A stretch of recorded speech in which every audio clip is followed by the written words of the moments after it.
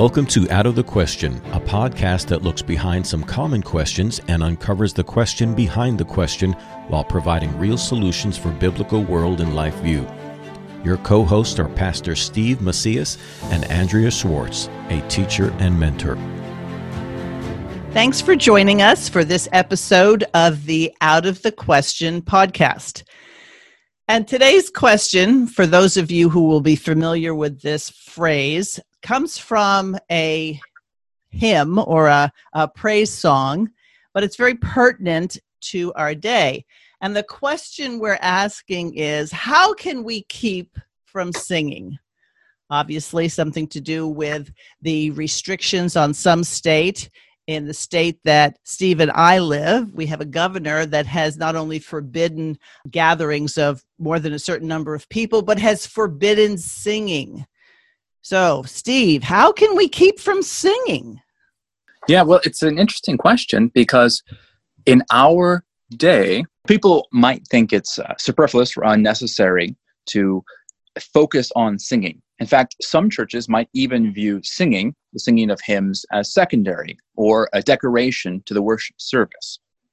So much that the idea of a church without singing might not even compromise what's really important, gospel presentation or the sermon. But a quick study through the concordance, that book that's in the back of many Bibles or in your bookshelf that says the collection of Bible verses that contain a common word. If you were to look up singing or song in that concordance, you'll find that it's one of the largest entries.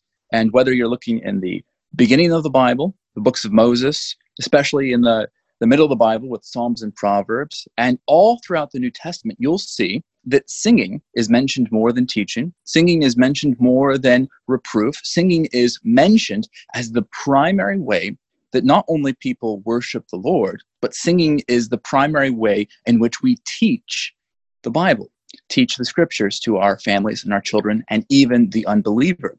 And so while we may, because of our postmodern way of thinking of music as background noise or music as decoration or even music as art, the Bible sees music as the primary means by which we communicate information.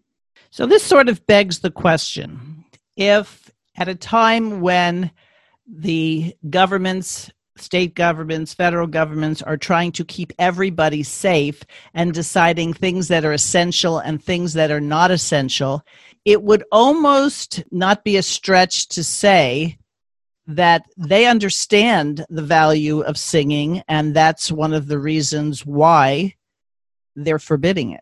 And we all understand the importance of singing as well. If we were to take a step back, even before this current crisis, we could recognize how essential music and singing is to our lives. Just imagine for a moment your favorite movie, but now you're not allowed to have any music in it at all.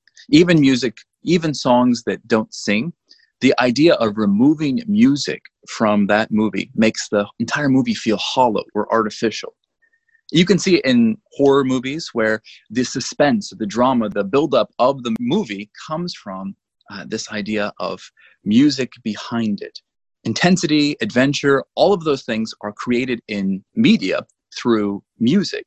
And so when we remove singing from our normal life, we begin to hollow it out. And what we see is that's a reflection of how God created this world. Because what we often neglect to see is the symphonic reality that we live in. The scripture in the beginning of the Bible, in Genesis chapter 1, talks about how God speaks creation into being.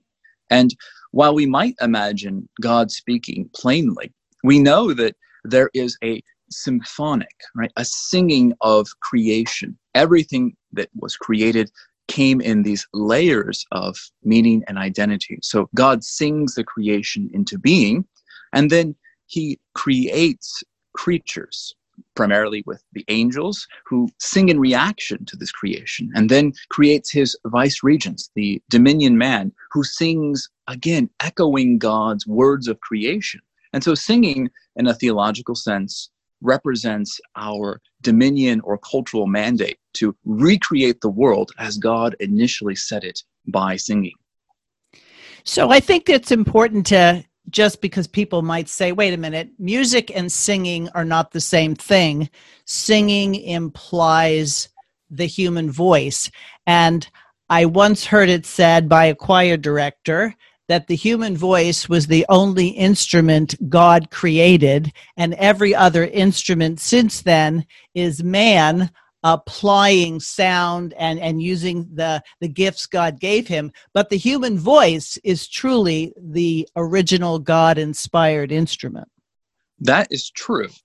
But I would go a step further, saying that every instrument is made after God's creation in man. So it's not so much that the voice itself is the instrument. It's that man as a creature is the instrument. So if you were to look at a orchestra and break down the very instruments that they have, percussion, brass, woodwinds, all of those are in themselves reflections of how God created the human body, right? The windpipe, you clap your hands, all of this percussive or woodwind or even the brassy sounds we get out of our metal instruments are reflections of God's creation in mankind.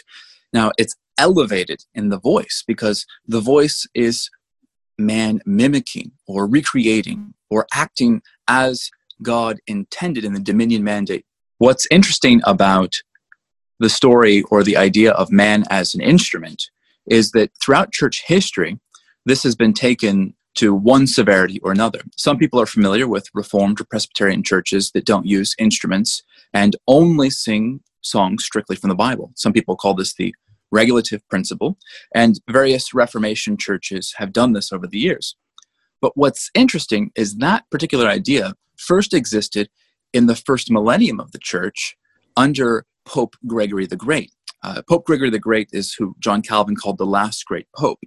But Gregory wanted to emphasize the Word of God. And so when you think of church music, especially pre-Reformation church music, a lot of people recognize Gregorian chant, the monkish sounding sacred music of man's voice singing. Pope Gregory had the idea that we're going to remove all of man-made instruments so that we could elevate the Word of God. And he was going to add these certain tones that emphasized that when anybody came into a church, the only thing that they could hear was the singing of God's Word. And so Pope Gregory believed that singing elevated God's Word to the point where nothing could be more appropriate than man's voice singing God's Word to worship God. And I love the way Gregorian chant sounds. The schooling I had growing up, we had to learn it. And it's a very, very beautiful and sacred kind of sound. I think it would fall under the category of what today would be classified as sacred music. Right. What's also interesting is that it's meant to be easy to learn. And so a lot of what we have trouble with in singing church music is largely based on unfamiliarity. But these forms, while they can be very complicated and require skills at certain levels, the intention of them is that they allow the memorization of Scripture to be easier, they allow the public singing and reading of Scripture to be easier, and they're meant so that children could sing the hymns or the psalms or the worship service of the early church. So one of the things that has always impressed me is that the Bible speaks of the assembly, the congregation, the ecclesia, and specifically calls believers to come together and with a joint voice praise God. So you'll hear, "Come, let us go to the house of the Lord." And going back to this prohibition against group singing under the guise that people will infect each other, what do you say to people who say, well, things like don't sing or things like wearing a mask, isn't that loving your neighbor? Isn't that obeying God because he tells us to obey the authorities over us? Well, I could see how people might feel that way. And if there wasn't a command in the Scripture to sing, maybe you could make that case. But throughout the New Testament, the apostles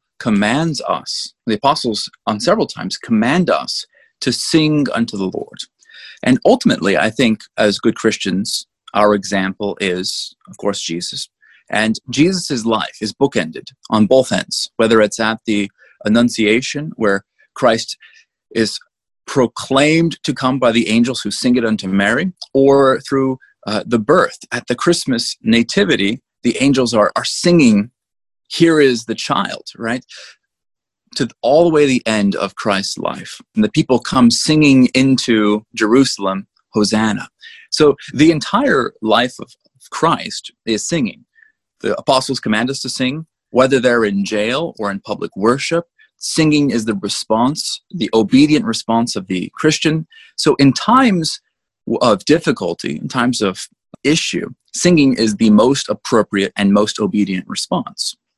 So there would be those who say that would be great if modern church singing, and by modern, I don't mean necessarily worldwide, I mean in your average evangelical, huge church that has thousands of members, that the singing is often not reflective of people praising God so much as it is people talking about their relationship with God.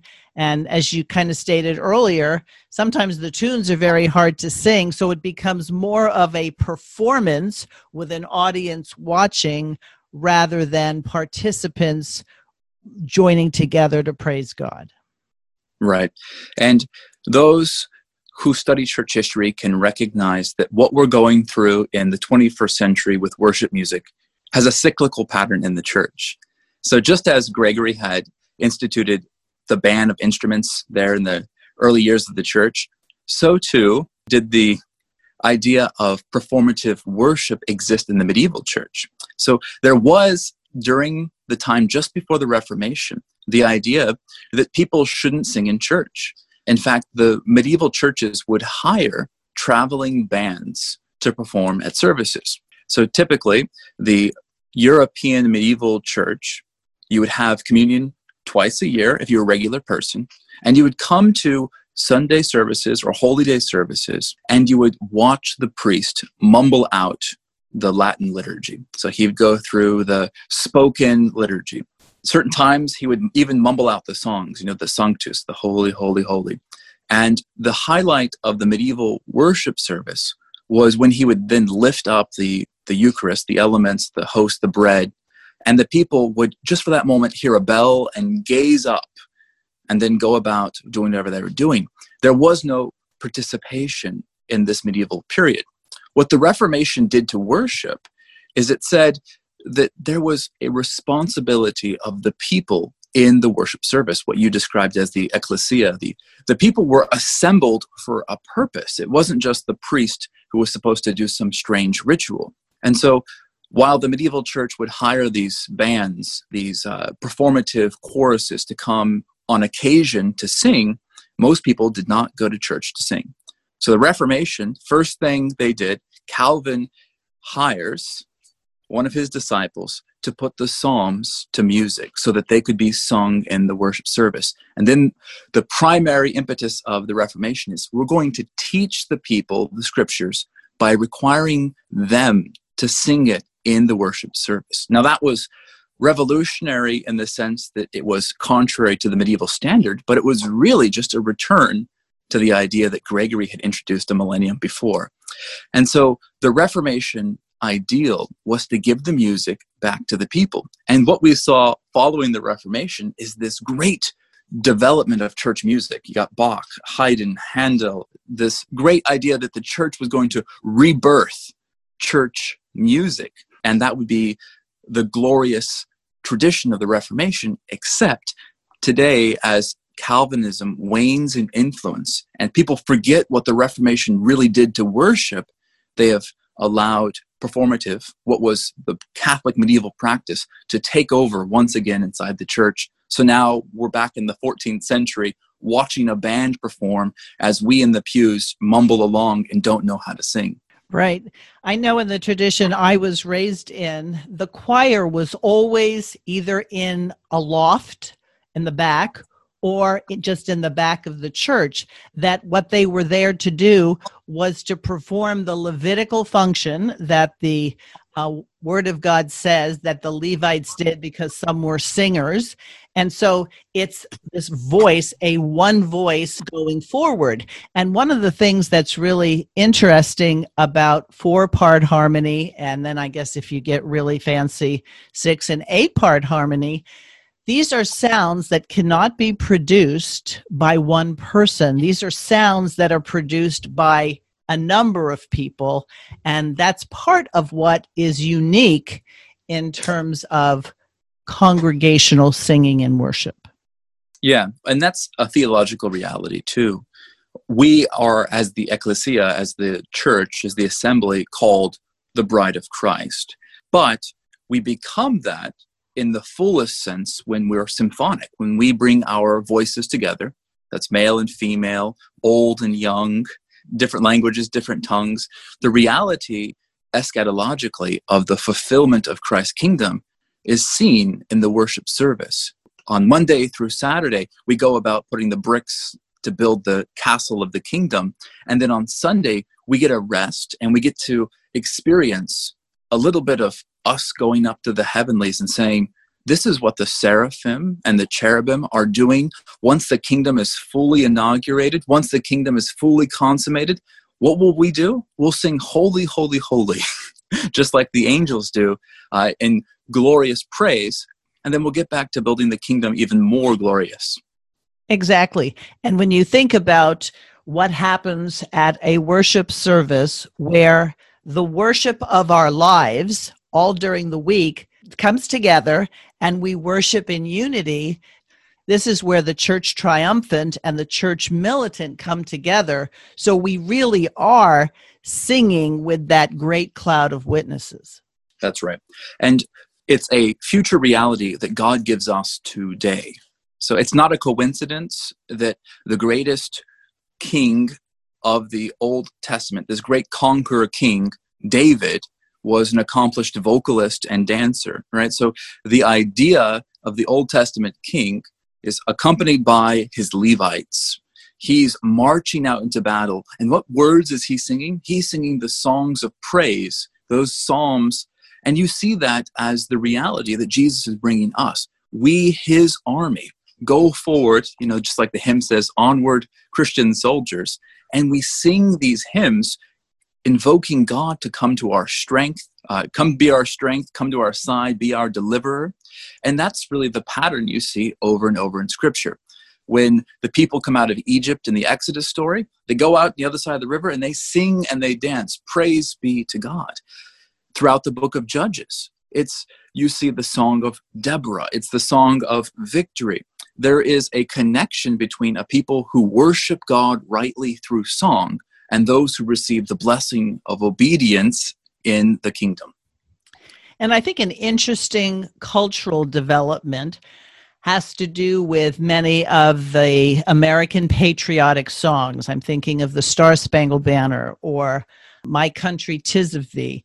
And most people never learn beyond the first verse. But as you go down, you recognize that these were hymns, in fact, and there's in many cases, very strong Christian content that isn't even part of what we hear today. And yet it's those patriotic songs which end up being a unifier for our country that are under attack now. So is it not interesting what first happens in the church then makes its way into the greater culture? That's right. Culture is downstream from wherever the church is. But that's why St. Paul, when he's writing to the church of Colossae, says that we need to teach and admonish each other with psalms, hymns, and spiritual songs. St. Paul doesn't say you need to have a 7-hour-long sermon. He says teach and admonish with songs and spiritual hymns. There is a certain power that we've abdicated because we refuse to come together and worship the Lord and ask for his blessing over our assembly. And just the very nature of being in a group of people who sing together. At Christmas time, you have people who aren't even particularly faithful in a Christian walk who want to come together for the Sing It Yourself Messiah. But by and large, it's a praising of God and taking portions of Scripture. And there is an uplifting element to that that really doesn't happen with any other kind of venue. Even when you're singing song in unison, a country song or a rock song, it's usually about how somebody wronged somebody else or how somebody left somebody else or, hoping for the perfect person. But what makes the liturgical or Christian music so important is it's reaffirming our posture before God. That's right. And it's also what you see in Handel's manuscripts. If you go back and you read why he wrote what he wrote, he had these little initials there at the bottom of every manuscript that he wrote. So you look at the original notation for Messiah, which was initially an Easter play, actually. But the bottom, he kept these three little letters, SDG. Those who are Reformed know that SDG stands for Soli Deo Gloria, one of those battle calls of the Reformation. Glory to God alone. And so the men who created these kind of cultural monuments in these great musical productions that are sung by believers and unbelievers of the power of the gospel, ultimately are the touchstones of where God's glorious name is most praised. And so I think what we need is a recovery of singing and to recognize that it's the power of recreating this world. So these great musicians didn't have record contracts that they were thinking about or becoming famous. They were using their gifts to glorify God. Yes. Well, and that's really another place where there's probably a need for folks to go back and read about the intention of classical music. I think most people don't understand the connection between what we understand to be classical or hymns and its Christian identity. And they don't recognize how the great composers really viewed music completely different than secular musicians or even Christian musicians today. It wasn't really seen as a career. And in fact, the greatest musicians only worked for the purpose of the patronage of a king or the patronage of a church. The idea that you might have a record label or an independent concert series is completely modern and within the last century an idea. Yes. And when you think about it, most modern music, it's hard to understand the lyrics. And sometimes when you call Christians on, why are you listening to that music? They will tell you, well, I don't really listen for the words. I listen for the beat or whatever excuse they give. But the words are probably the most important part of a song or a piece of music. And when those lyrics are degrading image bearers of God or talking about things that God's law forbids, it shows you how we have lost a compass in terms of how do we use the voice, the instrument that we are, that God created us to be. That's right.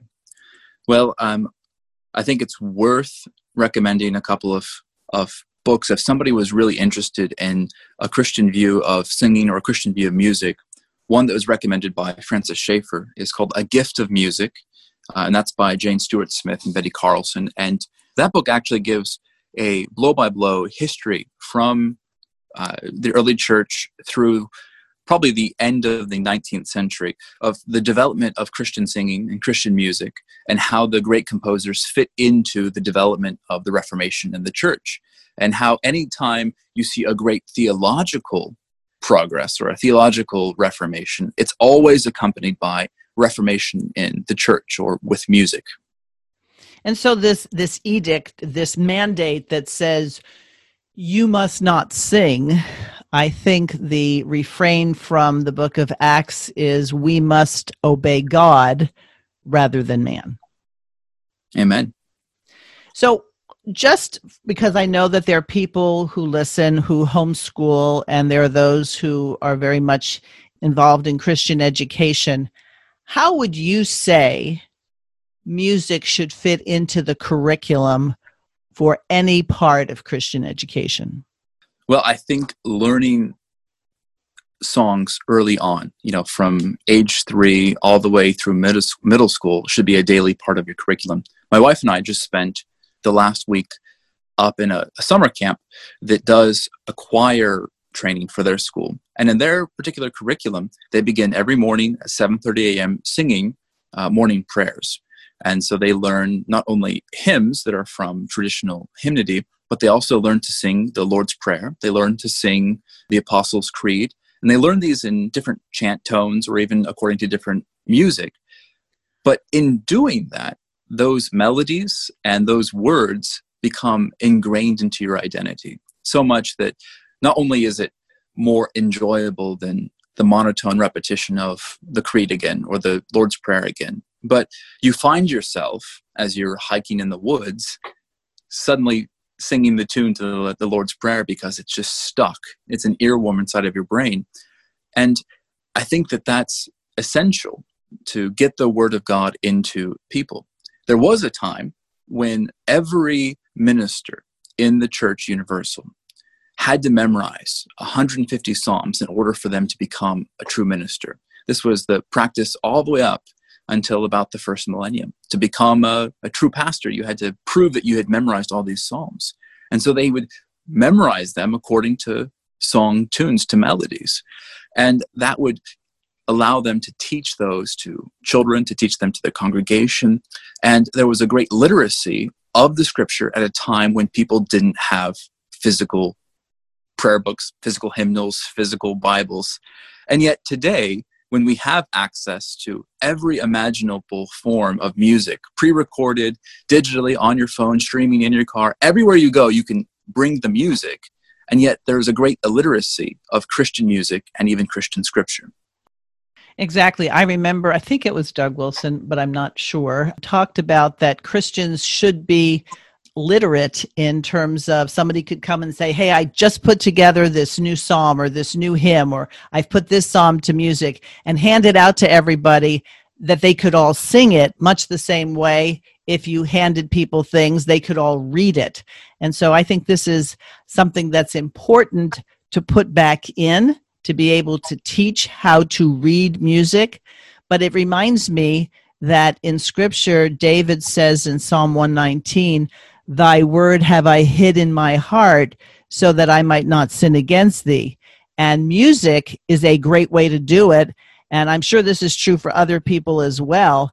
But it's so easy for me to get a song stuck in my head that I have to be careful because there's some jingles on commercials that are just so annoying, and I'll find myself, waking up in the middle of the night and this jingle is going through my head, that if we fill ourselves with good psalms and hymns and spiritual songs, those are the things that will play in our heads. And I think the modern music really plays into one of the really difficult parts of our culture, which is the consumeristic idea. The idea that music is something for us to consume rather than the dominion idea, which is that music is something for us to create, for us to produce. Instead of us seeing ourselves as passive in music, you put the earbuds on and you listen to what other people have done. The Lord is calling you to give your song. It's not good enough just to play it, although there are times when it's enjoyable to play it. But the Lord's calling you to also sing it, to make it yours, to really be that dominion man or woman who says, the Scripture is my Scripture, and the way that I make it mine is I use this instrument, my voice, my body, my hands, and I sing to the Lord. And that's been done in a variety of styles and genres and languages over the centuries. But now you have the opportunity to make it wholly yours.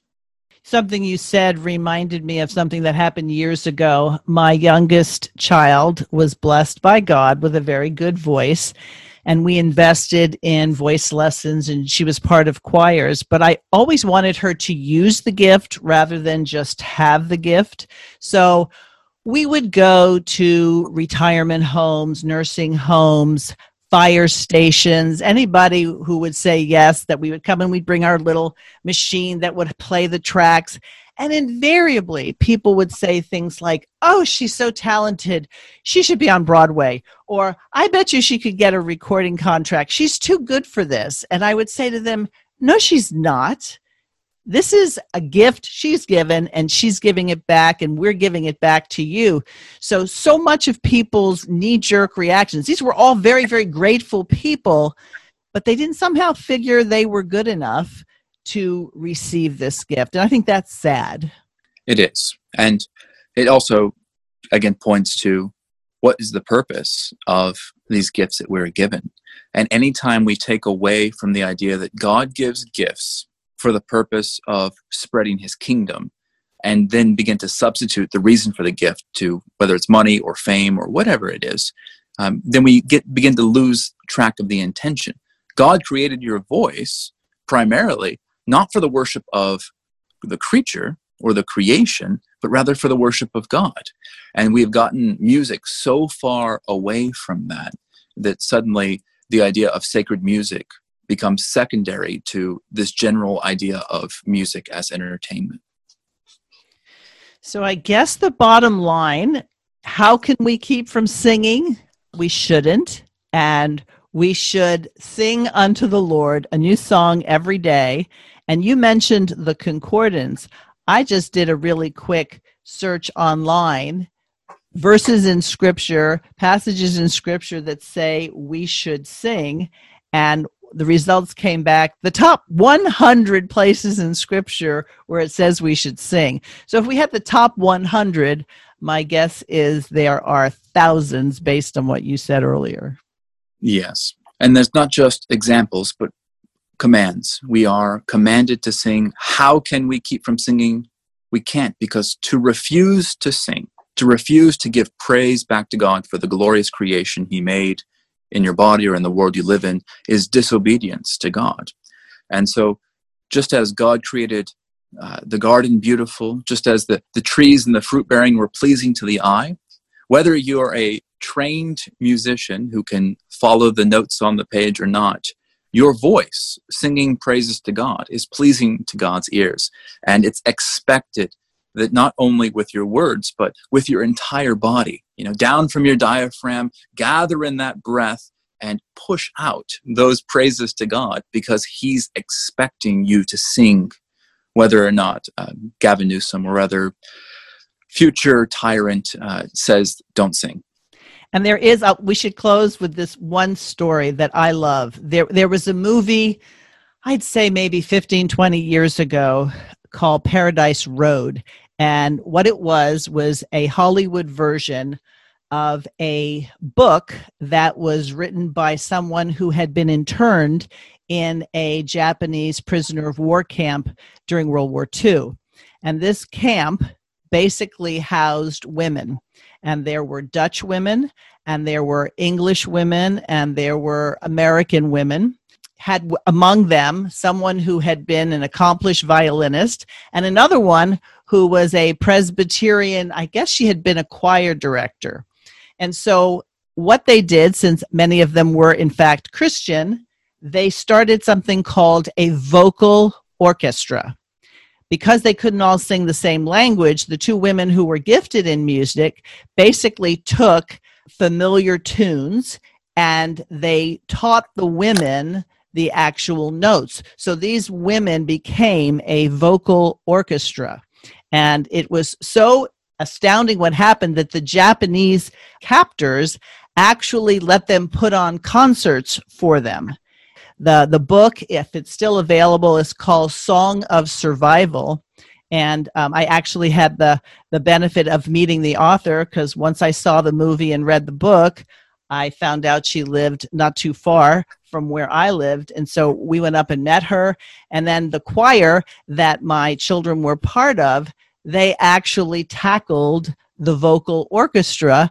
So it just shows that in the midst of a very hopeless situation, or apparently hopeless, God had his people there, and these women were encouraged, and many of them survived.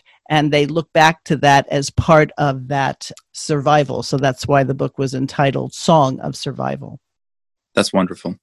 Well, and it goes back to something that Mark Rushdoony often talks about how this idea of sharing the gospel is a legal or royal pronunciation, right? In the ancient world, to be an ambassador of the gospel meant you went and you said, the new king is coming, right? There's a change in power. We're going to share the good news that there's a new king. And you can imagine a procession of a king returning from war. And he's flanked on both sides with men holding horns, with a man singing beside them, singing the great victory march song. And that's really what the church is doing on earth. The church triumphant, the church militant are joining together, singing the song of the gospel. It's not good enough for us to just know it. We must exercise, sing and praise and proclaim that what has been done in heaven, right, that Christ has ascended to the right hand, is now being done on earth. And so every time you open your mouth and you begin to belt out a few bars, you are bringing that heavenly reality that Christ is king, seated at the right hand of God, making the world into his footstool, that the world is being restored back to its perfect order because of what Christ has accomplished. Every verse, every note, every song is a piece of that heavenly reality coming down into earth and proclaiming what the angels have said. Holy, holy, holy, the Lord is and here. And it proclaims the victory that we're assured. Maybe that is part and parcel why we have those who hate God wanting to silence the voice of the people. Well, to go back to our initial question, if we refuse to sing, we're basically suppressing the truth in unrighteousness, and we don't want to do that. That's right. All right. Well, listeners, thank you for joining us. As always, you're appreciated. And if you have comments or questions or topics that you would like us to cover, feel free to contact us through email, outofthequestionpodcast@gmail.com. Thanks for listening to Out of the Question. For more information on this and other topics, please visit chalcedon.edu.